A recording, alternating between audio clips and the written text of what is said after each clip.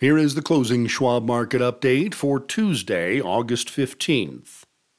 Stronger than expected retail sales data combined with concerns over China's economy and U.S. banks to send the S&P 500 index and Russell 2000 index to 5-week lows Tuesday. The Nasdaq Composite ended near a 7-week low. Overnight, China reported retail sales and industrial production numbers that fell short of analysts' expectations, raising concerns about the outlook for demand from the world's second-largest economy. In a contrasting display of strength, the Census Bureau said U.S. retail sales jumped 0.7% in July from June, topping the 0.4% gain many analysts had expected, in defiance of the Federal Reserve's historically aggressive interest rate boosting campaign of the past year and a half. Such gains suggest interest rates will need to remain higher for longer to contain inflationary pressures. In response to such concerns, the 10-year Treasury yield spiked above 4.2% to a 10-month high. The financial sector also came under pressure following reports Fitch Ratings may downgrade U.S. banks.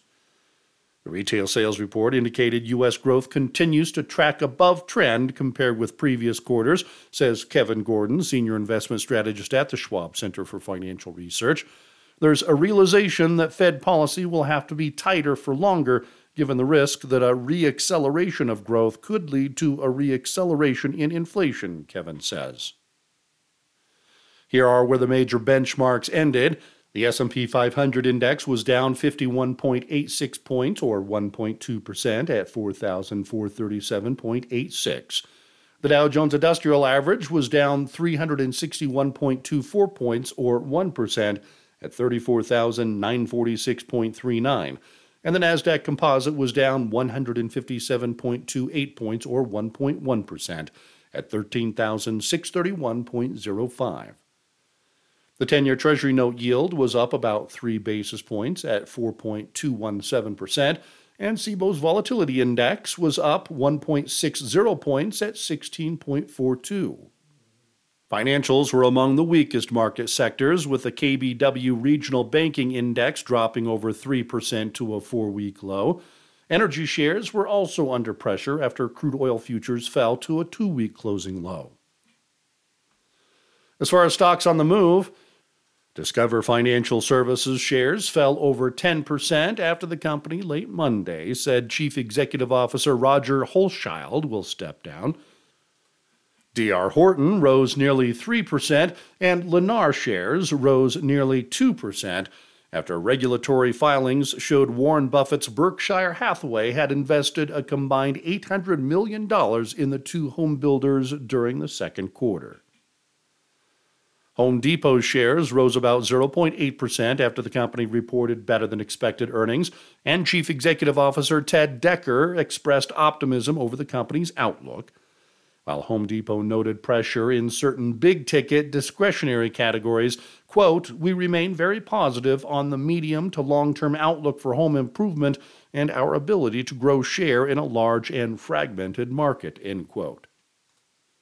NVIDIA's shares rose 0.4% after UBS, Wells Fargo, and Baird all raised their forecasts for the artificial intelligence company's stock price. Paramount Global shares rose 3% following a Bloomberg report that the Alliance of Motion Pictures and Television Producers, which represent companies including Paramount Global, offered striking screenwriters a new deal that includes crediting humans as screenwriters rather than artificial intelligence. Phillips 66 shares fell 0.9% after Bank of America downgraded the oil refiner's stock to neutral from buy, citing risks near-term margins have peaked.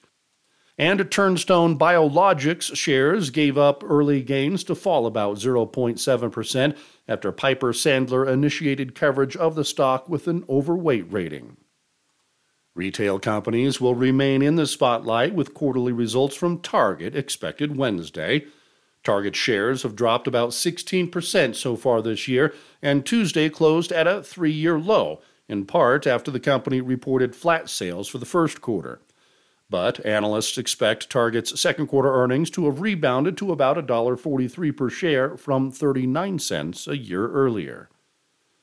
Fellow retailer TJX Companies is also expected to report results Wednesday, along with cloud computing and cybersecurity giant Cisco, a Dow member. Walmart, also a Dow member, is expected to report Thursday.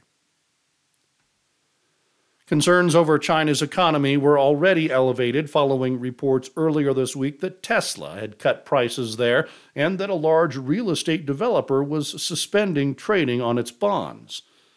Such concerns were aggravated when Beijing said industrial production had risen 3.7% in July from a year earlier, below expectations for a 4.4% increase.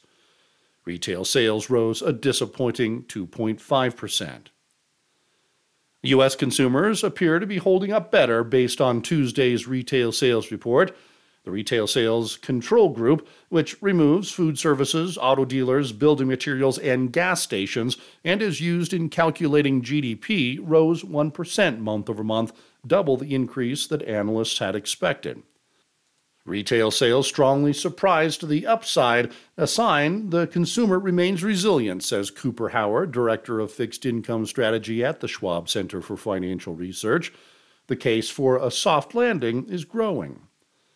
As a result, the Fed may have to hold rates higher for longer, he says, noting that minutes from the Fed's July meeting, expected to be released Wednesday, may provide additional information about the path for the federal funds rate. Investors strongly believe the Fed's quarter-point rate hike in late July may have been its last in the current policy tightening cycle. Late Tuesday, investors were pricing in an 89% probability that the Fed would leave rates unchanged at its meeting in September, according to the CME FedWatch tool. The odds that the Fed would also forbear in November were at 64%. Wednesday brings July numbers for housing starts and building permits, both of which are expected to improve slightly from June.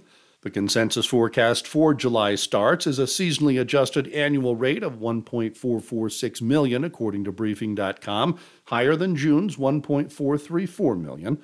Permits are expected at a seasonally adjusted annual rate of 1.46 million versus 1.44 million in June.